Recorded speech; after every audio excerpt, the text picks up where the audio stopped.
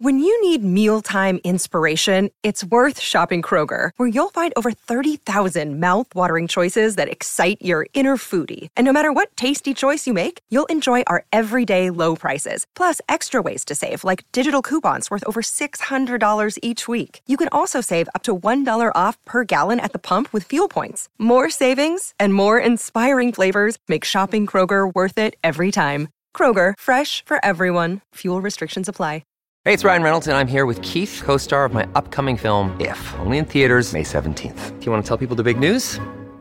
All right, I'll do it. Sign up now and you'll get unlimited for $15 a month and 6 months of Paramount Plus Essential Plan on us. MintMobile.com/switch. Upfront payment of $45 equivalent to $15 per month. Unlimited over 40 gigabytes per month. Face lower speeds. Videos at 480p. Active Mint customers by 531.24 get 6 months of Paramount Plus Essential Plan. Auto renews after 6 months. Offer ends May 31st, 2024. Separate Paramount Plus registration required. Terms and conditions apply if rated PG.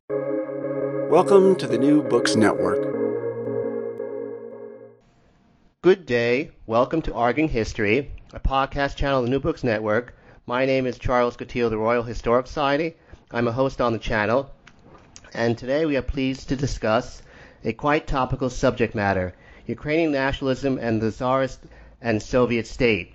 And for this podcast, we are pleased, indeed honored, to have with us Professor Jean-Paul Himka, who is Professor Emeritus at the University of Alberta, David Stone of the Naval War College, and Alexander Watson of the University of London Goldsmiths. Welcome, gentlemen. Hey. Gentlemen, first a matter of clarification. When I was in graduate school, there was a lot of, in the 80s and early 90s, there was a lot of discussion about the topology of different sorts of nationalist movements. Where in that frame would you fit Ukrainian nationalism? My guess is that it's more akin to the nationalist movements in the Baltics and some of the other Central European movements like the Czech, or more like a Slovak, rather than, say, Polish or Magyar nationalism. Is that correct, or am I off base? Who would you like to answer that question? Any one of the three of you, actually. Yeah, I think that that's exactly right. It's one of those submerged nations within an empire that starts out early in the 19th century, collecting folklore, trying to construct a history, and eventually developing more of a sense of spatiality. Where does this nation live? What is its language? Compiling dictionaries, grammars, very much reminiscent of, say, the Slovaks or Slovenians or Latvians or Lithuanians. Now, Professor Himka, what and when were the initial Tsarist reaction to the emergence of a proto-Ukrainian nationalist feeling? Was it something that concerned, say, Benkendorf and Dubelt of the Third Section in the reign of Nicholas I, or is that actually was so submerged that it didn't even actually enter their reign of sight? No, the first repressions of the Ukrainian movement go back to the 1840s, when the Brotherhood of St. Cyril and Methodius was meeting in Kyiv, in the capital of what's today Ukraine. The historian Mykola Kostomarov, the poet Taras Shevchenko, and several others had a very radical program of social liberation, democratization, republicanism, and Ukrainian national awakening federation. So they were dispersed. And some of the members suffered some kind of repression. So famously, the Ukrainian national bard Taras Shevchenko was sent into exile, less for being a Ukrainian activist and more for writing poetry that insulted the Tsar and his family. But that would be the first encounter of the Russian state with something that was very reminiscent of that kind of modern nationalism that was growing up in the 19th century. I mean, there were Ukrainian revival started much earlier, but it was considered fairly harmless. It was, in fact, many great Russian thinkers were very interested in the Ukrainian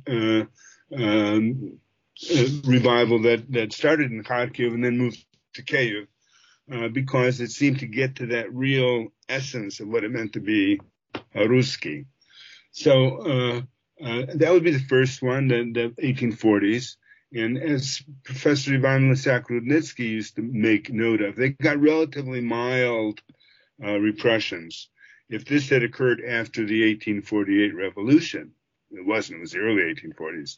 If this had occurred after the 1848 revolution, then they would have had much more severe repressions, such as Dostoevsky, who belonged to that circle. He was much more severely punished than any Ukrainian activist. The beginnings of a real confrontation between the Russian state and the Ukrainian movement started in the 1860s, and I would say it reached its height in the mid-1870s with bans on the publication, or at least severe restrictions on republication of periodicals in Ukrainian, and the dismissal of Mikhailo Drahmanov, the major Ukrainian political thinker, from Kyiv University and forced into exile. Now, what was the motivation for the suppression, I believe it was in the mid to late 1830s, of the Unate Church?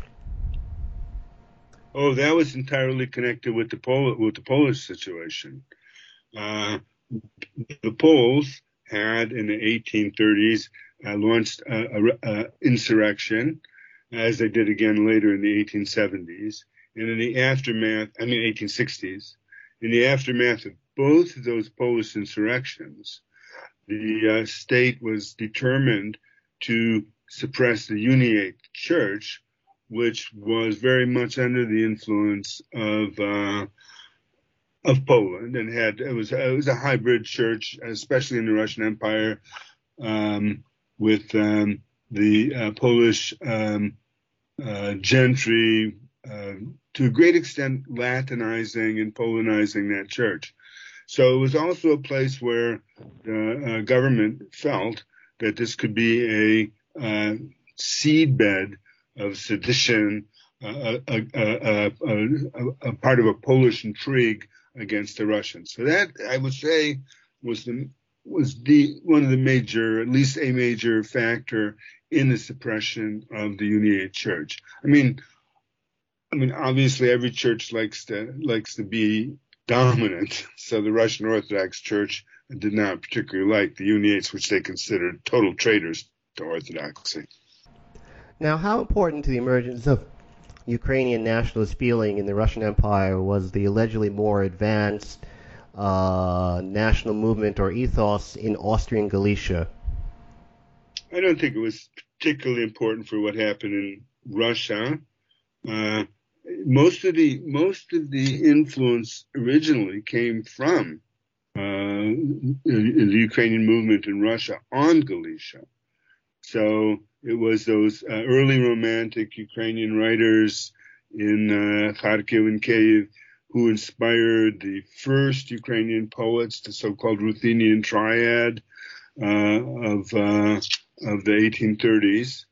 And Drahmanov, who I mentioned already, was a major influence on the development of the Ukrainian movement in Galicia. Once the Ukrainian movement really got underway in Galicia, which would I would say be around 1900, it was it was underway earlier than that, but by 1900, Galicia became a place of refuge for Ukrainian activists in the Russian Empire who were facing persecution there, but could act in a very Ukrainian way, an anti-Russian way, within the Austrian section of the Habsburg monarchy.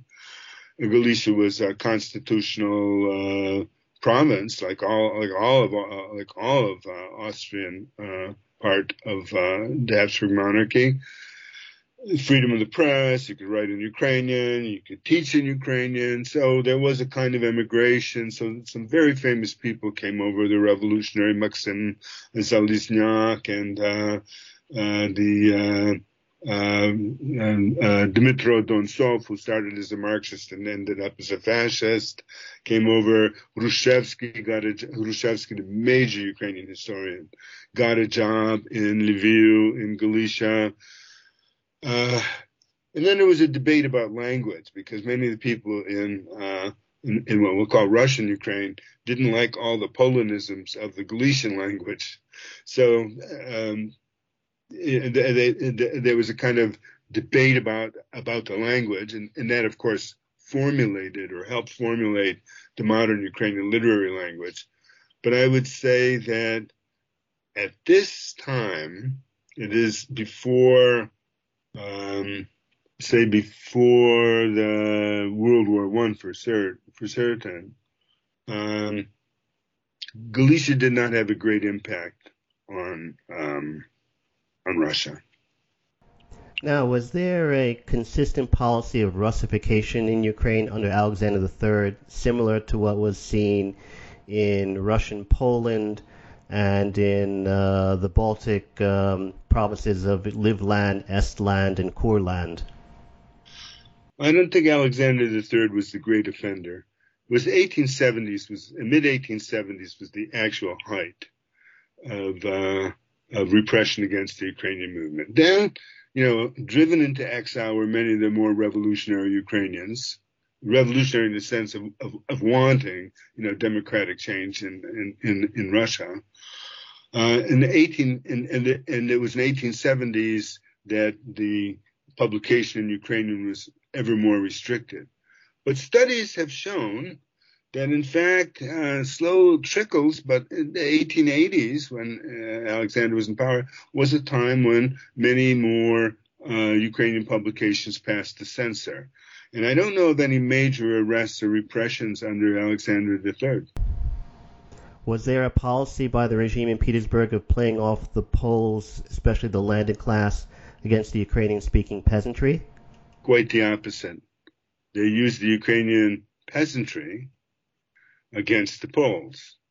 So because the Ukrainians were considered Russians, a type of Russian, and they were arguing against the Polish gentry on the right bank that they had no real right to this land because most of the peasants were Russian, well, that is Ukrainian, and so the Poles were the danger, and the Ukrainians were sometimes considered part of the Polish intrigue, but at other times, as in the case you're asking about, it was the other way around. It was the peasantry that was enlisted as the kind of standard bearers of Russian nationality, and then the church, of course, in the right bank area promoted some kind of Ukrainian ethnographic customs or folkloric customs, and the clergy in the right bank also organized the Union of the Russian, various kind of educational movements in the villages. So, and they with a strong anti-Polish and anti-Jewish edge. And Charles, if I could step in here for just a second. Yeah, so this is Dave Stone here. And so, again, I just wanted to mention that all my remarks today are just personal. They're not in any official capacity, even though I do work for the Navy. Just to pull out some points from what Professor Himke was saying, I think one of the key things to keep in mind, and this is implicit in everything he's been saying, is that to the official mind in St. Petersburg and then subsequently in Moscow, the real threat was always Polish nationalism. That was what was the real concern. That is what had been the spark for a series of uprisings that Professor Himke mentioned. And so to a large degree, not entirely, but to a large degree, Ukraine was sort of seen through the lens of the Polish problem, Polish Western and Catholic influence kind of corrupting what would have been sort of good Russian peasants who had fallen under this alien influence. And so I think that helps to understand some of the ways in which St. Petersburg and then Moscow deal with Ukraine. Let me just add a little a point to that. It's very interesting that when Stalin in 1932 in his correspondence with Kaganovich is also primarily worried about the Polish influence on Ukraine. And in the 1930s. And isn't that one of the reasons for the Stolypin bill to extend the Zemstvos to western part of Ukraine in the Russian Empire, precisely to promote what they felt were as a pro-Russian section of that area vis-a-vis the Poles? Didn't the Zemstvos come in later in right bank Ukraine? No, I think there was actually, that was one of the reasons for Stolypin's fall from power, was the fact that the upper house of I forgot the name of it. The upper house rejected the initial bill to extend the Zemstvos to the western portions of the Russian Empire. No, I'll pass on that one. I'm looking in my Google here. Professor Stone, how did the regime treat Ukrainian, I don't know, nationalism or national feeling or ethos during Russia's Great War? Well, I think this picks up on one of the things that we were just talking about in terms of how the difference in the way that the regime in Russia regarded Poland and regarded Ukraine. So when World War I begins, there's this competition for Polish allegiance. Sort of proclaim the Russian government through Grand Duke Dmitry Nikolai Nikolaevich, commander-in-chief, offers Poland a great deal of autonomy, in a sense trying to bid for Polish loyalty, because the Poles are seen for historic and cultural reasons they've been a distinct nation for longer. They've been more of a political problem. And so there's this bidding process that takes place. And that just doesn't happen in Ukraine. It will happen later when the regime starts to fall apart in 1917. But at least at the beginning of the war, the Russians are seeing the real question as how the Poles and how Polish feeling is going to change. In a sense, kind of Ukrainian loyalty is, I think, taken for granted, that the Ukrainians will fight loyally for the Russian Empire, and they do, certainly through 1917. If I can come in for a bit as well, because I agree with everything that's been said so far, especially about for the Russian imperial regime, the Poles are both the major problem and the group to be kind of bought off, and this offer to Poles of an autonomous united Polish land under the scepter of the Tsar is actually a key moment in the First World War, because it kind of starts a bidding war within the greater conflict for Polish loyalty. The catch is, though, is that it's quite territorially defined. I mean, from the evidence that we've got, what is in mind is taking over the whole of Galicia. But this new kind of Congress Poland under the Tsar is only going to be what Western Galicia, so really kind of land that today is southern Poland. Eastern Galicia, which is today Western Ukraine, is the intention seems to have been to absorb it into the Russian Empire. And one of the things that you get very early in the campaign is a refusal actually to at least explicitly acknowledge any difference between Ukrainian speakers in Western Ukraine and Eastern Galicia and Russians. The Russian army goes into Galicia, goes into this part of the Habsburg Empire, talking about issuing pamphlets which talk about this land as being populated by Poles, by Jews, and by Russians. And it's presented, this part of the campaign, the first part of the campaign, is in part presented as a campaign actually to liberate Russians. There's some quite strong parallels between the language of today's war and the language of the war in 1914. And when the Russian Imperial Army does get into urban centers where there are, I mean, the urban centers, Lviv, Przemysl, they're they're dominated by Polish elites, and the populations tend to be more Polish at that time and more Jewish, actually, rather than Ukrainian. But there are roundups of Ukrainian nationalists because, of course, the existence of these people who are saying Ukraine is an independent nation, Ukraine is a separate nation from Russia, are a serious problem for the Imperial Russian propaganda narrative that all of this land in eastern Ukraine, in eastern Galicia should be Russian, that there are Russians needing to be freed, and that Russia should be a great Russia to the Carpathians. So we do get persecutions, we do get roundups, we get the closure very quickly of Ukrainian language schools, for example, demands for Ukrainian speaking teachers to be retrained in Russian, bans on Ukrainian publications.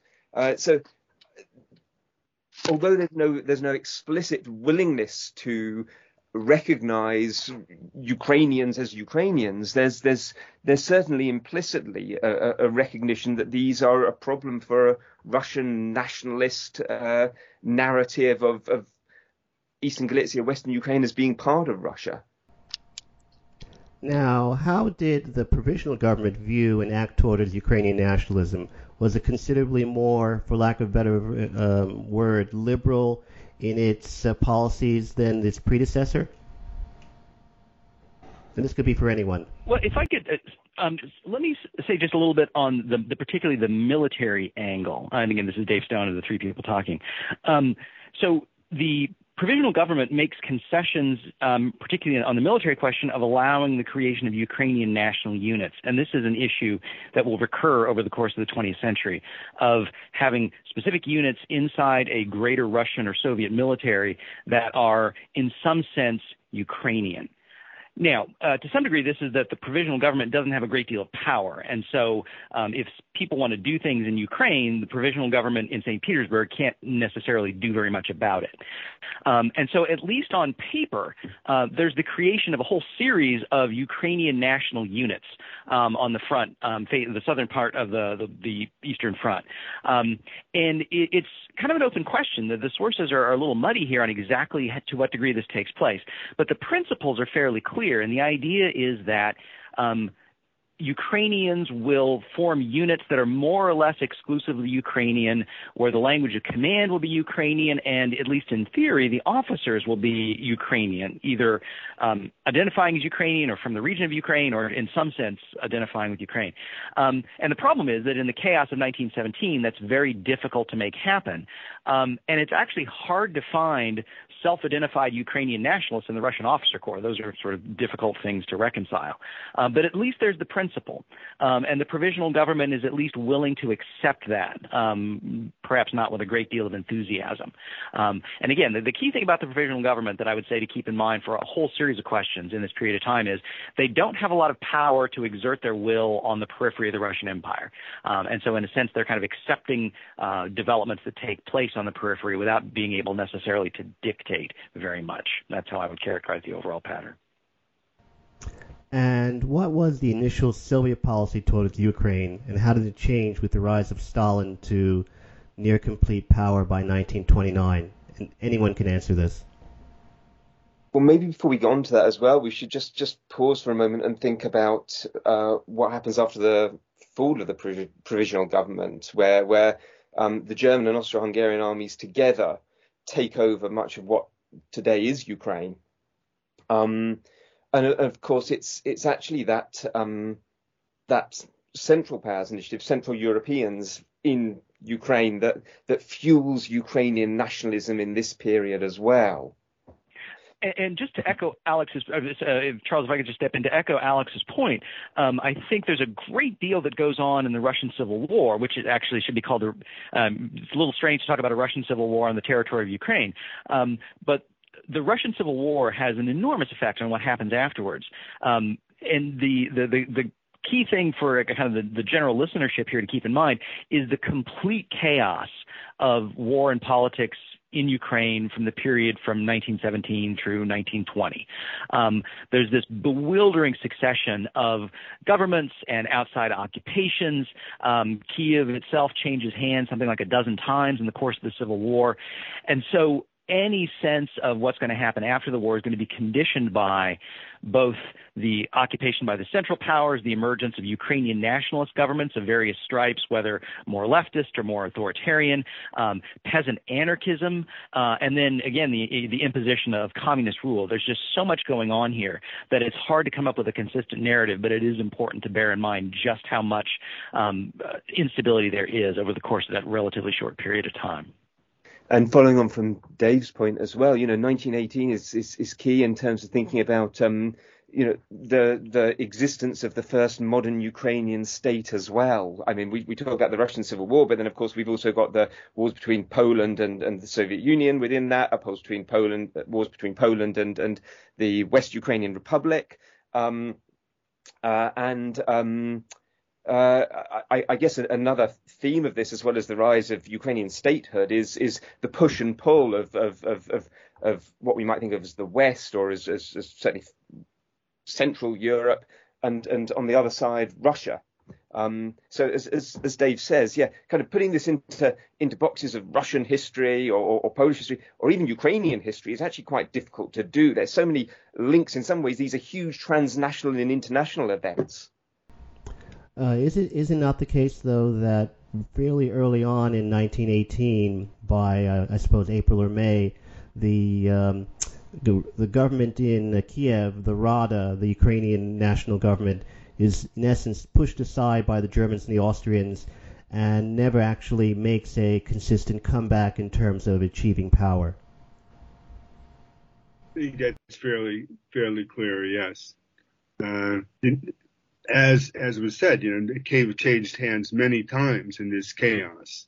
And I think when you're going towards the early Soviet period, it was a question of how, within the Bolsheviks, about how you evaluate the strength of Ukrainian nationalism. So people like Pyatakov, for example, were saying, let's just make it Soviet Russia and divide it into industrial zones, Krivorik Republic, this or that, Donbass separate, and divide it by economic kind of zones. But Lenin evaluated the Ukrainian movement and its aspirations much higher, and he was the one who insisted that there should be a Ukrainian republic. And that only when the dust settles in the early 1920s that I would say you can make any sense out of what happens. And the other thing that I think is worth pointing out here is that when Lenin sets up a Ukrainian republic, and it's been a fairly clear part of the historiography for almost 30 years now, that Lenin and then after him Stalin were weirdly deferential to the principle of nationalism. Now, they killed lots of nationalists, and we should never forget that. But there was this sense that there should be a Ukrainian Soviet Republic, and to that degree, nationality deserved respect, without necessarily respecting nationalists. And one of the things that makes this possible, I think, is the fact that Western Ukraine, Galicia, ends up, as a result of the outcome of the Soviet-Polish War, in Polish hands. So the region where Ukrainian national feeling had traditionally been strongest is not inside the borders of the Soviet Union. And the Soviets put a capital at Kharkiv, which is an industrial city, and so has more kind of Russians who moved there. And so the Soviets are careful to maintain Soviet communist control, even while offering this fig leaf of the existence of a separate Ukrainian republic inside the Soviet Union. Was the famine in Ukraine, and this is a hot button issue for the last 30 years or so, deliberate, or was it merely a side effect of collectivization as a whole? Oh, so before we get to the famine, which I'm sure there's going to be a lot to say, there's one or two things I would want to point out about the 1920s before we get to the famine of the 1930s.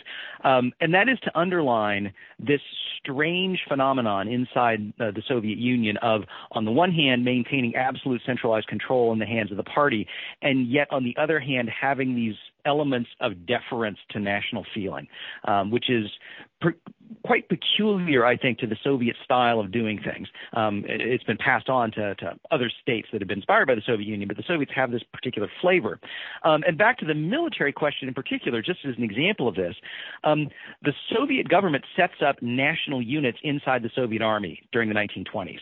And they actually try to make it real. So there's a number of Ukrainian divisions that are to be manned by Ukrainians, officered by Ukrainians, where the language of command is Ukrainian, as this effort to use nationalism as a way to bring people to sort of Marxism as an ideology. And Ukraine's not unique in this. There are national units scattered all across the Soviet Union. And so again, this goes to the point of up until the 1930s, there is this Soviet experiment in trying to use nationalism and cultivate national institutions as a way of kind of convincing people to give their allegiance to a Marxist-Leninist state. What you were saying there, Dave, about the nationalism side of things is, and the Bolsheviks' respect for nationalism is really, really interesting. I was reading Terry Martin's stuff. I mean, I use his stuff a lot for when I'm teaching, and to me as well, there seems to be an element of, again, East-West push on this. There was an element of kind of showcasing Soviet Ukraine as better than the fate of the Ukrainians in Poland, at least during the 1920s. Obviously, that changes with collectivization and the starvation of the early 30s. But again, there seems to be constantly, on one hand, this internal focus of what's going on within the empire itself and Ukrainians' place or not place within the Soviet Union. But there's always seems to be a look over to the West as well at particularly what the Poles are doing. And I guess it all comes back for the Soviets and for them, for the Imperial Russians, to what the Poles are doing, and they're the big competitor. There seems to be some a struggle there for between the two. And in terms of the 30s, what is would say is the consensus about the famine? I don't know if there's a consensus. I would say the consensus in mainstream Ukrainian studies is that it was a genocide unleashed against the Ukrainian people. But I think that's a rather politicized understanding of the events. To my mind, it's very clear that before Ukraine gets singled out too much, the failures of the planning of the collectivization, the absolutely kind of walking on a tightrope which gets cut so that every harvest is worse than the previous one. I think that the conditions for famine are set up by the implementation of collectivization. On the other hand, Ukraine, after Kazakhstan, has the most per capita death rate, and unlike many other places, there are numerous accounts and the testimonies and memoirs that not only did they seek for hidden grain in the peasants, but they actually took the food out of their kitchens, which is many Ukrainians scholars argue that this indicates the genocidal nature of the famine. But I'll let others give their views on it as well. Well, and again, Professor Himka would be the expert here. The question I see, and again, looking at it from Moscow's point of view, was this a war on the peasantry, and Ukraine has lots of peasants, or was this a war on Ukraine specifically? And from my point of view, looking at it from Moscow, what I see and what I've looked at is a more sense of broad economic crisis, that the Soviets have pursued a whole series of policies, a disastrous agricultural policy, and a very deliberate policy of squeezing the countryside to pay for industrialization that has a very clear effect of disaster in the countryside. And the degree to which that's specifically intended and directed at Ukraine is something that I think responsible scholars can still argue about and disagree about. I also think it's important to realize that as this was going on, as the famine was going on, there were also those intense repressions that had begun in 1930 against the Ukrainian movement. The mass arrests of the sort of the fake Union for the Liberation of Ukraine, the suppression of the Ukrainian Orthodox, autocephalous Orthodox Church. They began arresting Ukrainian cultural figures in mass, and that was going on at the same time as the famine. So, and from the correspondence with Kaganovich that Stalin is worried about Ukraine, again, from the Polish influence on Ukraine. So it is a famine that is, I believe, caused by collectivization, but many of the effects are displaced on Ukraine. And if you look at the Ethiopian famine of the 70s, it displaced its famine on those regions of Ethiopia which had separatist aspirations. So this is not something unusual. Just like Mugabe, when he was in charge of Zimbabwe, also used food as a weapon to aid was withheld from his opponents and freely given to his supporters. What was Moscow's policy towards the Ukraine, even though it was mostly occupied by the Germans until late 1943, early 1944?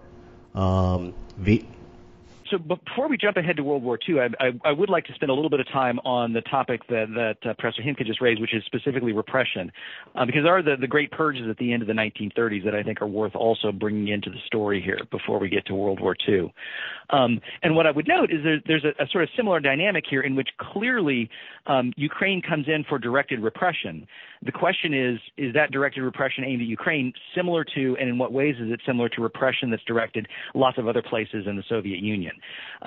We've talked at several points now about how in the 1920s the Soviet regime tried to sort of provide lip service to the idea of national autonomy and creating national institutions. And the late 30s are a time when that really goes away.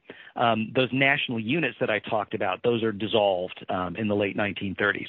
The Ukrainian leadership is decimated by the purges in the late 1930s, along with lots of other local leadership around the periphery of the Soviet Union. And since my focus is the military, just an illustrative example of this, many of the listeners to this podcast will be familiar with Mikhail Tukhachevsky, who is a sort of military theorist, leader in the Soviet military through the 1920s and 1930s. He's purged in 1937, and in the group of 8, so Tukhachevsky and 7 others who were purged alongside him, the other 7, besides Tukhachevsky, are all non-Russian. They are some degree an ethnic minority of some sort or another. And so I think what we can see in this is that the purges are doing a lot of things for Stalin, but among other things, one of the things they're doing is getting rid of non-Russians in positions of authority. In not all of them. Certainly there are those in Stalin's inner circle who are not Russian and are kept in. But there's a lot of non-Russian figures of authority, including Ukrainians, who die in the late 1930s and change the way in which the Soviet that process changes the way in which the Soviet Union handles national autonomy and these sorts of national institutions. I guess if any of your listeners want what I thought was a really strong argument that Ukrainian famine was a genocide, then Tim Snyder's Bloodlands, which also deals with these nationalist purges, with the nationalist persecutions of the later 30s. But I thought that put forward a really good argument to show that famine did become a genocide of Ukrainians. And I guess one of the issues that scholars think about as well is where does that attack on nationalism actually begin? Of course, it's mainly associated with the Great Purges of the late 30s, but there is an argument to roll that back to the early 30s and say that in some ways Ukrainians are the first victims of that as well. There's no doubt that the Ukrainians were being persecuted from 1930 on, and that 1937 was like picking up the last scraps. Most Ukrainian activists were dead or exiled before the Great Terror, and in 1937, many of those who were in custody were just shot. So in Ukraine, it's not 1937, it's 1930, it's 1933, and a series of show trials after that. Now, during World War II, would it be correct to say that Ukraine as a whole, you can divide up into 3 parts its history for the war? The first part being from September 39 to June 41, when Galicia is absorbed from Poland and added to Soviet Ukraine. The second part, of course, being from June 41 to late sometime in 43-44, when the Soviets reconquer Ukraine as a whole from the Germans, and of course the post that period from 44 to 45, when there's a complete annexation, or I should say complete turn of Soviet power to Ukraine as a whole, as well as there's being an addition of part of Czechoslovakia, pre-1938 Czechoslovakia, which is added to Ukraine. And this is directed to anyone. Yeah, that sounds like a fair periodization. And what in terms of the first period, would it be correct to say that Moscow's policy was basically part of ethnic cleansing, meaning deporting in mass Jews and Poles to Siberia, or, of course, in the case of Katyn, eliminating them entirely depending upon who they were in terms of their social background, functions, etc. And that was the consistent policy up to June 1941. Right. I mean, that was. I think that you have to make a distinction between the deportation of Poles and the deportation of Jews. Since Western Ukraine had been under Polish rule, and since the police, the railroad employees, all the government officials were Polish, they wanted to dismantle that entire Polish establishment, and they targeted the Poles with a very broad sweep as they sent them to the east. While in the case of the Jews, I would say it wasn't a desire to get rid of the Jews from Western Ukraine, but rather that a lot of Jews were fleeing from the German zone, and all of them were deported to the east, to the Gulag, and political enemies of the regime among the Jews were arrested and later shot, and that would be primarily like Zionists and some Bundists Zionist Bundists and dissident communists, left communists. Well, I think it's worth just emphasizing just how brutal that Soviet occupation is. I mean, even compared to the Nazis, the Soviets murder around 500,000 people during their occupation of Poland between 1939 and 1941, which is somewhere between 3 and 4 times what the Nazis do in their occupied part of Poland over the same period. It's really, really, really lethal. And the deportations come to about 750,000 people as well. Just want to emphasize that. And otherwise, I agree with what Professor Himka says about particularly the desire to both deconstruct the Polish state in these occupied areas, but also to go further. I mean, violence, just as in the Soviet Union a decade earlier, violence is used in this occupied area as a means of reorganizing and physically changing society with a view to cementing Soviet control over it. David Stone? No, I would agree with everything my colleagues have said. I'm nothing at this point. And what was the policy post-June 1941? Was there any signs of, for lack of better expression, liberalization that could be seen in other parts of Soviet society in terms of allowing some room for the Orthodox clergy, et cetera, et cetera? Was any of that apparent in regime policy towards Ukraine, albeit most of Ukraine until sometime in 1943 was occupied by the Germans? Yes, there was certainly on the propaganda level efforts to win back, as it were, the Ukrainians. So a number of historical figures were rehabilitated. So again, Mikhailo Drahomanov, whom I mentioned, in the 1920s he was considered progressive. In the 1930s he was considered a bourgeois nationalist of the worst sort. And then all of a sudden during World War II he was back as a good guy.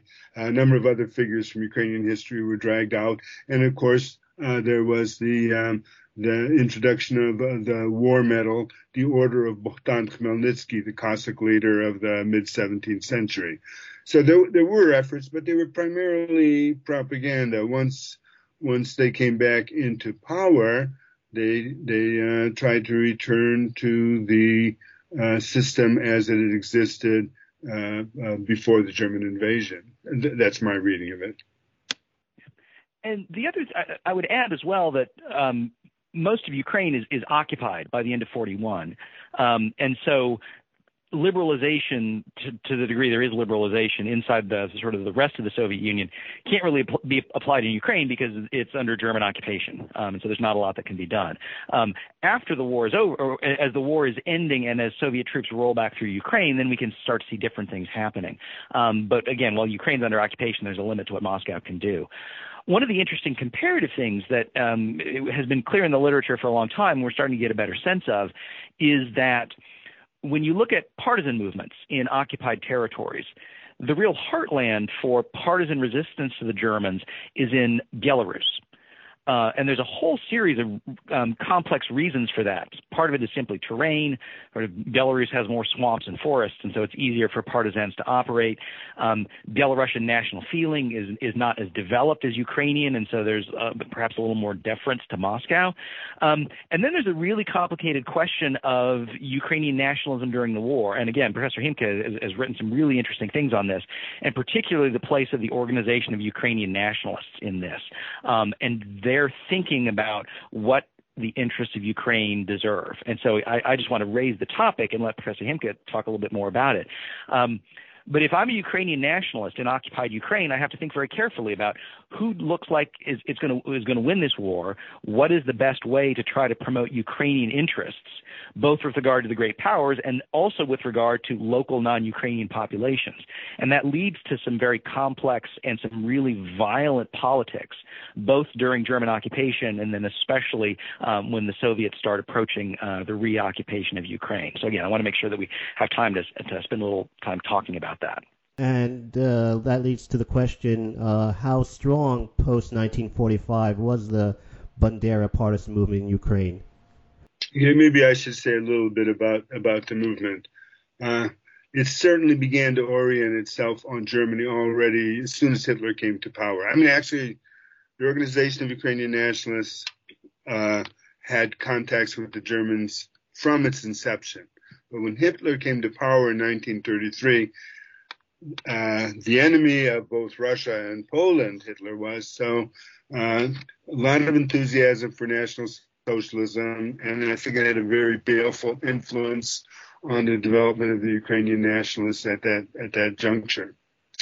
And when the Germans did come, and they were the only Ukrainian political movement, the Organization of Ukrainian Nationalists, was the only Ukrainian political movement which was able to survive underground during the period of Soviet rule of 1939 to 41.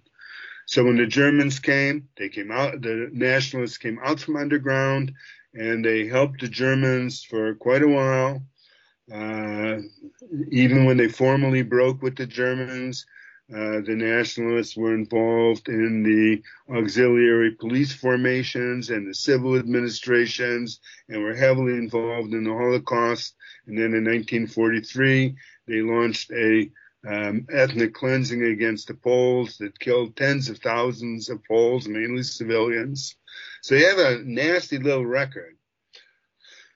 And when the Soviets came back, they decided that they would redirect their efforts directly against the Soviets and launch an anti-Soviet insurgency, which they did, and which was pretty successful for a long time. I would say it lasted until the late 1940s. How many people were involved? Well, this is a hard one to answer because some scholars put it at between 25,000 and 40,000. Others between like 150,000 and 200,000 of the members of the insurgency. And I think what's involved here is how you count. Do you count only those guys who are hunkering down in the bunkers and coming out at night to terrorize this local Soviet administration?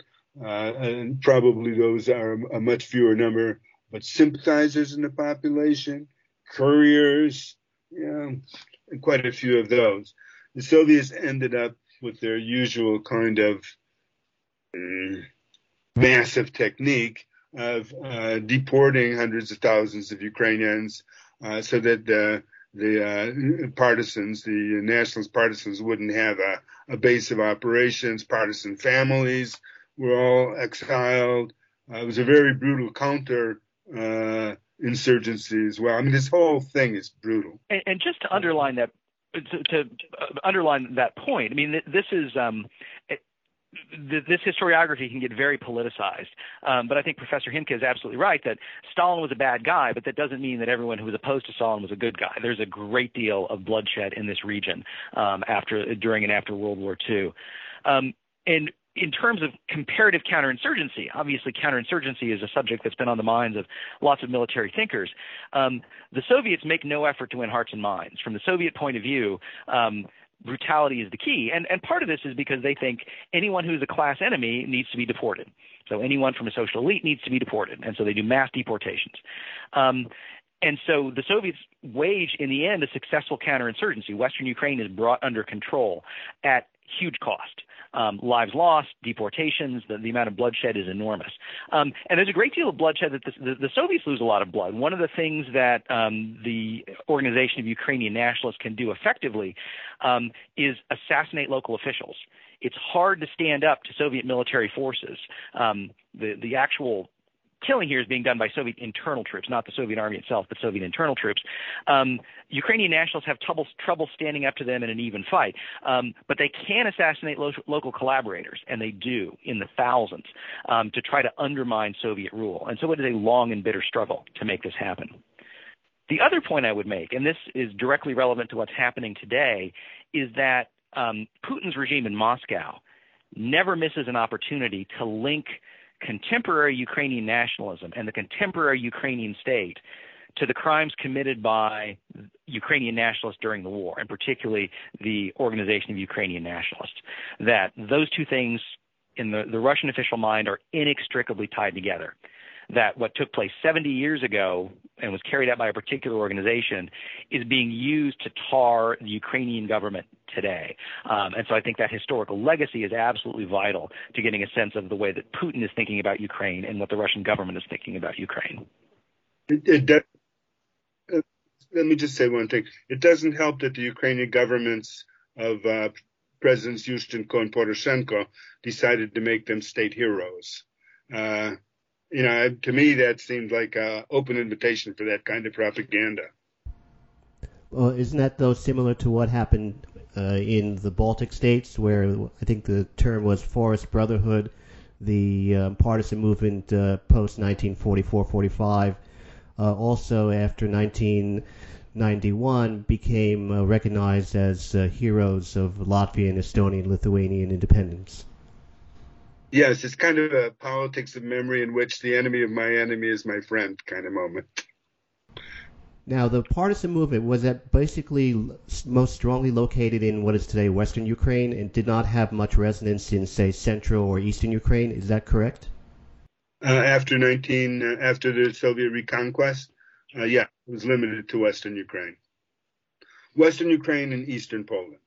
How, if at all, did de-Stalinization affect Soviet policy towards Ukraine? Was the thaw a significant variable in terms of the emergence of a Ukrainian intelligentsia, for lack of better expression? I'll say a few things about that. First of all, there was an amnesty after Stalin died. And a lot of the people who had been exiled during the war or after the war came back home. Not people who were accused of war crimes, who were convicted of war crimes. In other words, mass murder or things like that.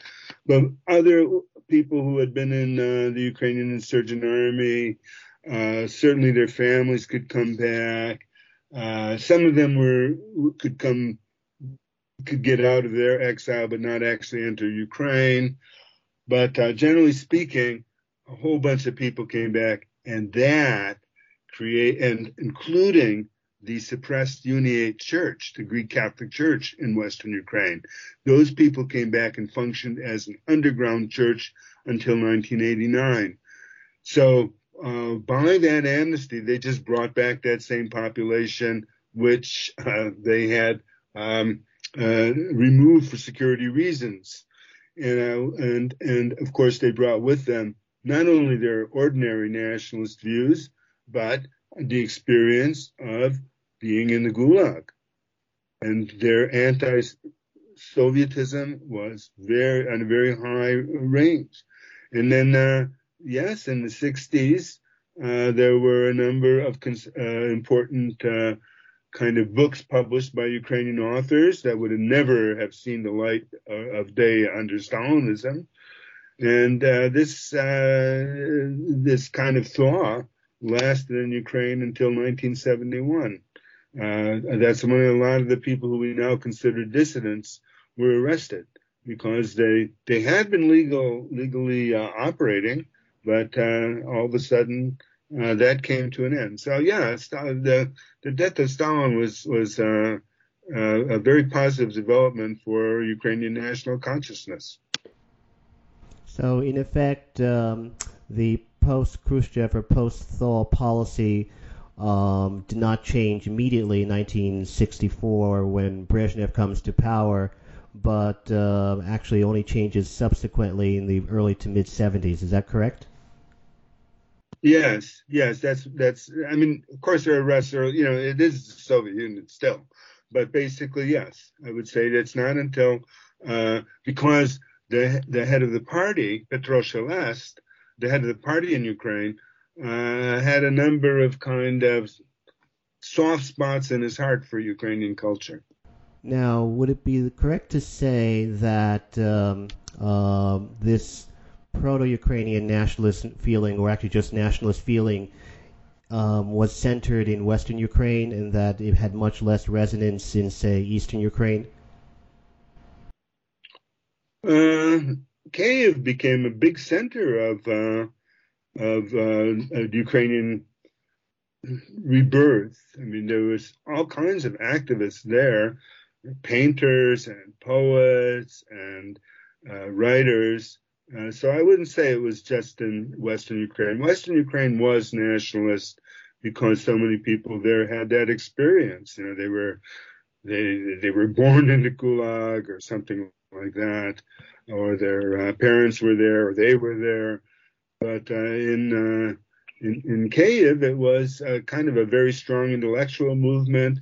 You think of Ivan Zuba's book of 1967, Internationalism or Russification, where he dissects Soviet nationality policy through the prism of Lenin's theory of the national question.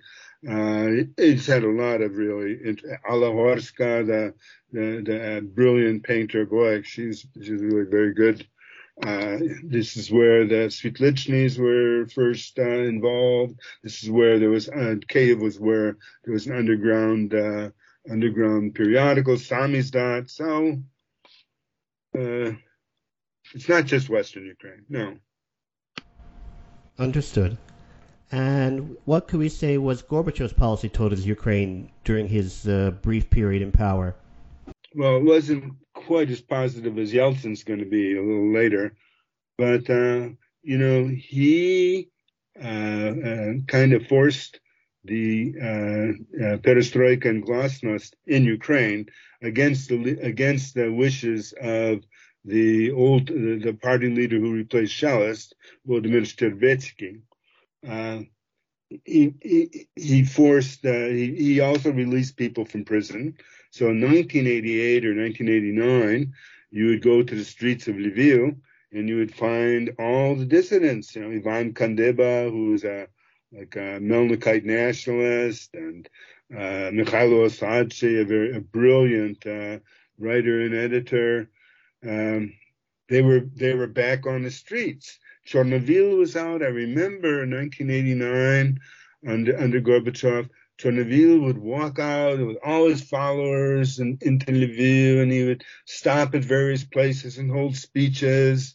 So I think Gorbachev wanted Ukraine to have cultural rights, but was not interested in the breakup of the Soviet Union. Understood. And Yeltsin, I think in the case of Yeltsin, that was a possibility which he was quite open to. Is that more or less the gist of it? No, the thing is that it's not about Yeltsin's openness to Ukrainian culture. What was going on, if you remember, in the late period of Gorbachev, was a conflict between Yeltsin and Gorbachev. And Gorbachev stood on an all-union platform. He was head of the Soviet Union.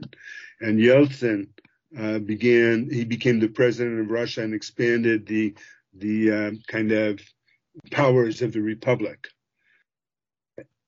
Yeltsin, needed allies in the republics. And that is why he pushed for sovereignty declarations among the republics so that the Soviet side of the power struggle would be weakened. And he found good allies in the Ukrainian communists, and very soon, by 1990 or so, the communists in Ukraine were beginning to move towards the idea of independence. They passed the Declaration of Sovereignty in July of 1990. And that was under Yeltsin's influence. Gentlemen, last word. Professor Himka. The last word? All this history is, of course, much more complicated than we can ever do in a short podcast. And it's because Ukraine is in a very exposed position. I was just writing something yesterday, and I was looking at all the different regimes that had been installed on Ukrainian territories since the Mongol invasion. And, just numerous. And you compare that to something like Russia, which is very rarely occupied in any place. So, of course, in this kind of battleground between the Turks in the Black Sea and the Poles in the West and the Russians in the East, German aspirations, lots of things occur that they have like too much history. So I just want to say that we're sketching things here today, but it's of course much deeper than we're able at this time to express. Alex Watson? I don't think I can do any better than that at all. I think that the only thing that I'd maybe add is that, of course, what's going on now is Ukrainian history. But one of the constants of modern Ukrainian history is that it has been wrapped up with broader geographical, ideological sweeps, conflicts, contests. And we've talked about, of course, we've talked about Ukraine through this podcast, but there's been a lot of other countries that have come into that, and I think we're seeing Ukraine as, heart of Europe, heart of global politics at the moment. This is a huge moment, and one of the things that I hope will come out of this podcast is Ukraine's and Ukrainians' interlinkings with the geographical area and the big ideas and ideologies all around in the modern period. I'm afraid that David Stone had to leave us early for another commitment. Gentlemen, I'd like to thank you both very much, as well as David Stone, for being so kind as to speak with us today. This is Charles Coutinho. You've been listening to Arguing History, a podcast channel on New Books Network. Thank you very much, both gentlemen, or as they say in Polish, dziękuję. Proszę bardzo. Proszę bardzo. Thank you again. Bye. Bye. Thanks.